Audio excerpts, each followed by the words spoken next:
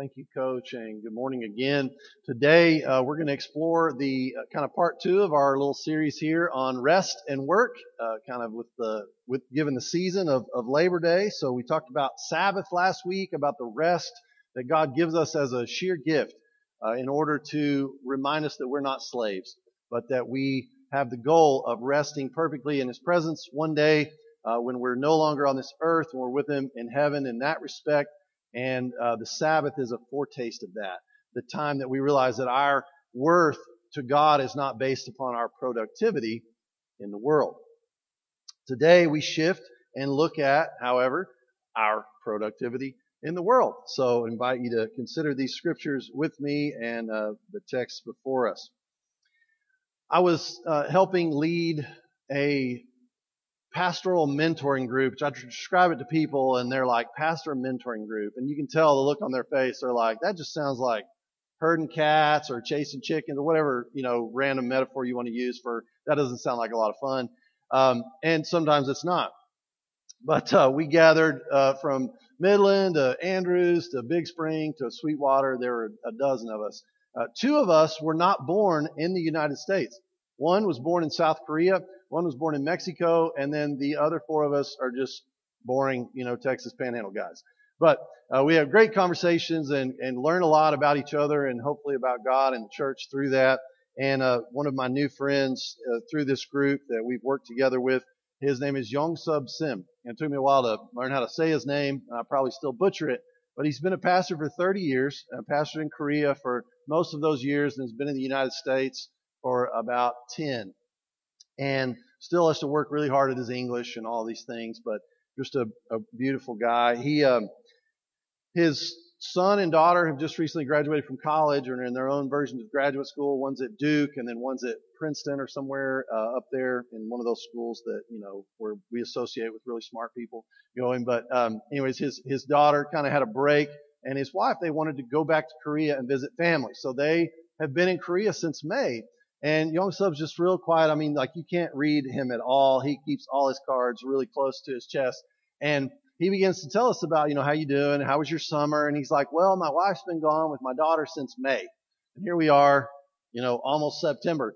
And he tells us, he said, for the first month, I was thinking, it's good to be alone. And he said, ever since then, I'm remembering that God said, it is not good for man to be alone. I died laughing. I thought, that is such a great characterization of things. It's nice to have a break every once in a while, but sometimes that break lasts a certain point in time. We're like, okay, break's over. I'm ready to get back to it.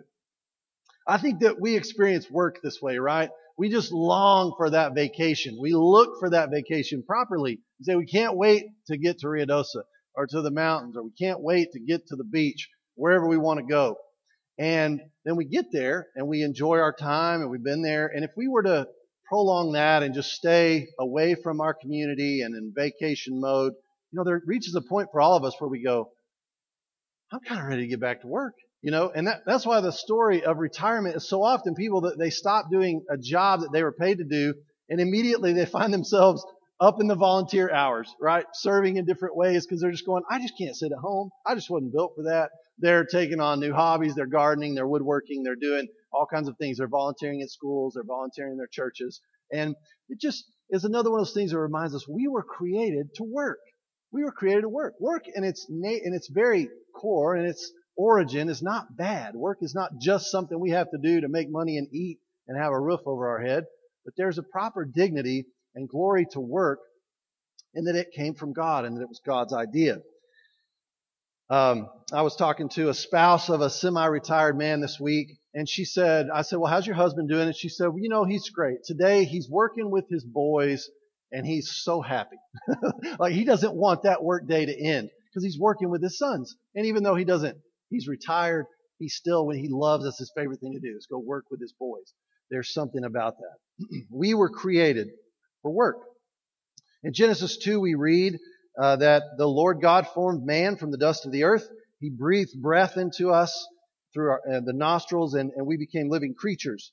And the Lord God planted a garden in a place called Eden in the east, and there He put the man that He had formed. All right, so our first place after creation is the garden that God created.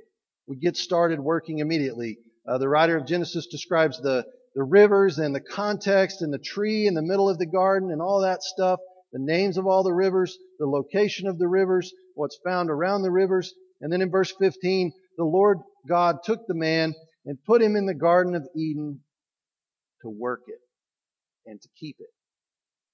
To work and to keep it. This is early in the book. This is prior to any of the negative stuff happening in the story of God and our story. Put us in the garden, put us to work to keep the garden. So work, we know, should not be pure drudgery. All of work can't be just miserable. If it was created by God and our intention, just picture people that you know that you've seen them working when they really hit their stride. We all have images. We all know those people, right? Picture the teacher in the classroom. I could never be a teacher in a classroom, but just picture those ones that are there and you can tell they have that connection and that love and they have the zeal and they're with their kids and all the kids are like repeating back all the phrases and they're bouncing forth and kids come home from school and they tell us all the stuff and guess who the new boss in town is? It's my kindergarten teacher because she has captured my imagination and she's teaching me. Like what glory is that? I have a friend who's a professor used to be at McMurray's at A&M Commerce, and he teaches like information technology and all kinds of out of stuff that I don't understand. But I sat in on one of his classes one time because he was in our church, and I kind of wanted to get to know him better. And I said, "Hey, can I sit on one of your classes one day?" And he was like, "Sure." And I'm in there with all these college kids, and I'm just watching the interaction. And they're just, he's in his little tweed coat, and they're just back and forth, and he's got them firing off, and they're talking poetry, and they're talking Facebook, and they're talking projection, and all this stuff. I'm like, this guy, he's just happy as a hog. He's just in here doing his thing. I worked with a guy one time for a couple of weeks that I can't even remember I think he told me his name was Pablo just so I would quit asking what his name actually. I knew that wasn't his name because I would say it and he wouldn't turn around, but he didn't want me to know his real name and that was fine. But we worked together for a week and a couple of weeks actually. That guy could do things with a hammer and nail and a simple saw and a chisel that I could never mimic. And he would send me the story. He'd say, "Now get this kind of nail." I'm like, "Nails are nails, man. No, you get this kind of nail and you do this kind of thing." And he would get this little sharpening stone out of his tool belt and he would sharpen his little chisel and tap, tap, tap around him. And the guy was just amazing. I'd just sit there and just watch him work. It was unbelievable. The glory of that work. Thinking of another friend in terms of like managing people, who oversees a large group of people and he works with them often and, team building exercises and doing stuff. You can get him in a room with 100 people and a tennis ball and he can capture their attention. He'll toss the ball around. He'll talk and I'm like, how do you do that? But it's just the glory of watching him work, like doing what he does. It's an amazing thing. That's the good news, right? Work is a good thing, not pure drudgery. We find our stride, whether it's an animal or a human being, or we just watch these things at work and it's a beautiful thing. There is, of course, bad news that comes in the story. And we're very familiar with that. The psalmist picked up on it, right? Just our days are full of toil, and one day we fly away. One day we're gone. And that's kind of the feeling of the bad news, right? On this earth, we will never escape the negative elements of work. There will, it seems, always be an element of drudgery. No matter how good the work is, it's going to be there. Genesis 3. To the woman he said, "I will surely multiply your pain in childbearing. In pain you will bring forth children." Goes on. And then to Adam he says, "Because of this, that, and the other in this incident in the garden, and you listened to the serpent and the woman, you ate of this tree. I told you not to eat of it. Cursed is the ground because of you." There's like a trifold curse. The animals, the human beings. "In pain you shall eat of it all the days of your life." Awesome. I'm going to give you the tools to do the work, and you'll still work the farm. You're still going to farm, but it's going to cause you a lot of pain. "Thorns and thistles it shall bring forth for you, and you shall eat the plants of the field. By the sweat of your face you will eat bread, until you return to the ground, for out of it you were taken. You are dust, and to dust you return." So Genesis 1 and 2, we have this picture, that hopefully we return to someday in the kingdom of God when we're no longer on this earth and we pick back up work that's not full of thorns and thistles. That's a great vision of heaven, right? An embodied heaven where we're working in gardens without, mites and spiders and things that are tearing up our crops, the pests and the drought. But here we are for the time being where we face all of those things. The thorns and thistles are not hard for us to understand. Sometimes you talk to young people, they're starting new jobs, and they work a job for 6 months and they say, like, after a little while, they're like, man, this job is just not, I just don't have that inspiration. It's really not just giving me all the fulfillment that I need. So I'm looking for something else. I'm like, well, no job's going to give you all the fulfillment that you need. It's good to look for something that gives you fulfillment, but it's not going to give you all the fulfillment that you need, right? Only God can do that. And so our work, the best jobs in the world are full of thorns and thistles. That's just how it works. So, there's bad news. We continue this morning with the text that Tom read, though, and we kind of circle back to good news. That's the movement of creation and the fall of humanity and the redemption of God through the Holy Spirit, right? Through the cross. We're on the other side of that. So we're walking around with that in our bones, in our bodies, and we pick back up that good news this morning in this story with work as well. God has begun a work of redemption in and through His Son, Jesus Christ, and not just humans get a foretaste of that redemption on this earth. Remember Romans 8, and all creation is groaning with pain for redemption. Right? The trees and the rocks and the hills and all of society groaning for redemption, not just humans. I love the way that the United Methodist Church, we parsed out what's our purpose in life? Why are we here? And if you look back at least since the 50s, we've kind of narrowed down our purpose as a local church. The purpose of the local church, not altogether, but every local church, our purpose is worship. And the second thing is discipleship, or what in the old language is the edification of believers, right? The connection, strengthening of believers. And the third thing, you might think it would be, evangelism or getting people saved or something like that. The third thing is the redemption of the world.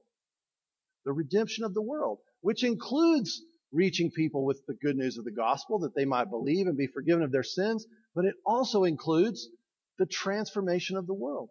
And through our ordinary jobs, our ordinary stuff, being teachers and bankers and all the things that we do. Miroslav Volf was a Croatian theologian who lost most of his family in the Nazi persecution during the World War II era. And he wrote extensively on forgiveness and things. And he wrote a little paper on work that I read several years ago. And I pulled it back out this week. And I was remembering he makes a distinction. He says basically how we view the end of the world will shape how we work in the current world. So he uses the Latin terms. I got to look back and make sure I don't say this, butcher this. The annihilatio mundi. That's one way to look at the world, right? The annihilation of the world. If we think that at the end of the world, the end of all things, God just wipes everything out and there's one big ball of fire and just torches it to the ground. And then heaven, we fly away and float around in clouds forever. That's one way to look at the end of all things.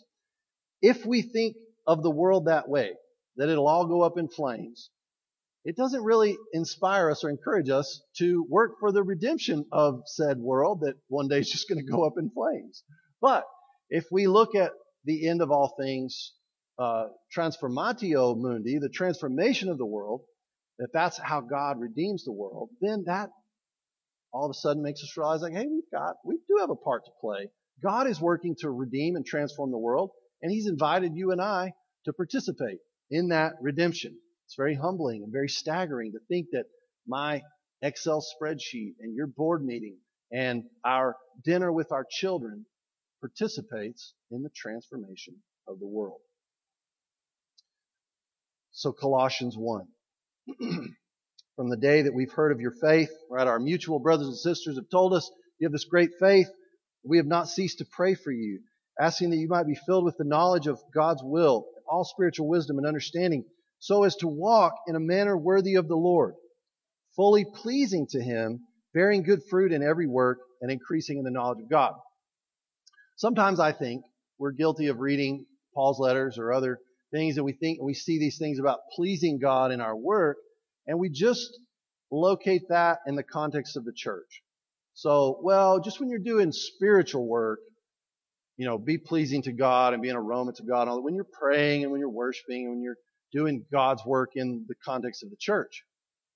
But we know that the church in Paul's day, just like it is today, was made up of all kinds of people. Some people, their whole life was given to the work of the Lord and pastors and bishops and all that. Other people, most people, were working everyday jobs, and they were worshiping all along the way. And so we know that there's a more robust view of work in the New Testament than sometimes we hear about. And I love this idea of just imagining all of the work that we do with our hands, that God has given us, the gifts that He's given us to work, that we might be pleasing to God in the work that we do. Again, a staggering thought, a thing to imagine. Not just if we're preaching or teaching Sunday school or praying, but when we're grading papers and when we're balancing our checkbooks and when we're buying groceries, work in a manner pleasing to the Lord. The gospel of Jesus Christ includes all work, all the work that we have been called to do. I think when we talked about this last year, there is the caveat and the disclaimer. There's some work that we would say, it's not going to bring glory to God. So, my little side gig, dealing drugs, probably not the thing that would bring glory to God. But those things notwithstanding, the work that we do that contributes to the good of society, all of that. It's a great reminder just to not forget who we work for. One of my Old Testament professors, Sandra Richter, would always tell us at some point in the semester, she'd shake her finger at us. Now, you people remember, when you get out there and you're pastoring your churches and you're doing your stuff, you don't forget who you work for. Don't be like the kings of Israel and forget who you work for. You don't work for the people. You don't work for, and she would just upbraid us for what seemed like half an hour and say, you work for one person, and his name is the God of Israel. And don't you forget it. And we'd all just kind of be like, yes, ma'am. But no matter where we go to work, no matter where our desk is located, if our desk is the dash of our pickup, we can't forget who we work for. Walk and work in a manner that is pleasing to the Lord.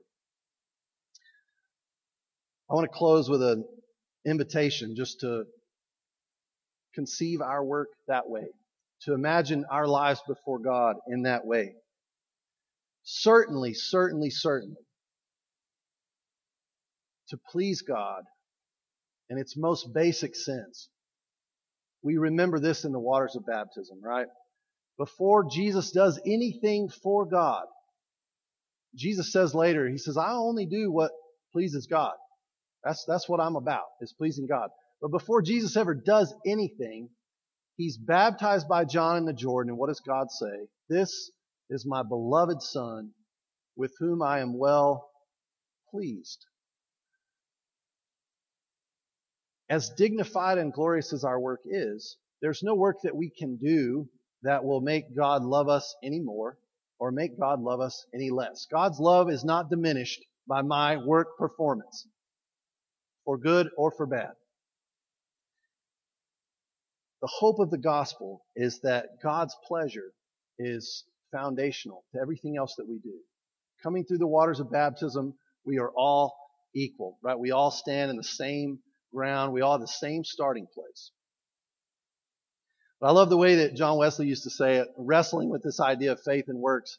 He'd say, obviously and certainly, God does not save us because of our works. But the New Testament screams at us that neither does God save us without our works. They have a critical part to play. And maybe that mystery and that tension is a good thing for us to wrestle with and to hold on to. In other words, our works, whether they be spiritual works or ordinary, everyday works, they have the potential to contribute to the transformation of the world, the redemption of the world. Paul goes on to say, you who were once alienated and hostile in mind, doing evil deeds, He is now reconciled in His body of flesh by His death, in order to present you holy and blameless and above reproach before Him, if indeed you continue in the faith, stable and steadfast. That's how redemption works, right? There's this future desire that we have to stand before God one day, making us holy and blameless without reproach before God. He's saying until that day, And this stuff is somehow hinging on if we continue stable and steadfast. Our everyday stuff has a role to play. And when we deny that, we make this great connection, this disconnection between Sunday and Monday, between Sunday and Thursday. And I don't believe that's the vision of the Old or New Testament or the understanding of the church. The work that you have been called to do in this life matters. I want to invite you to pray a prayer with me, maybe just this week or as long as you want. Maybe it'd be at the beginning of the workday, maybe at the end of the workday, wherever it fits for you. But one of my favorite prayers comes from Psalm 19, at the end of the psalm, and you'll recognize it. May the words of my mouth and the meditations of my heart be pleasing to you, O Lord, our rock and our Redeemer. But if we kind of work on our Psalms theology a little bit, we back up to the middle of Psalm 19, or we look at Psalm 90 that we read earlier, many of the Psalms and many other places, I think we could add, just for the purposes of our prayer, to connect these things, and I've just kind of penciled in here in the third line, may the words of my mouth and the meditations of my heart and the work of my hands be pleasing to you, O Lord, my rock and my Redeemer. In the name of the Father and the Son and the Holy Spirit. Amen.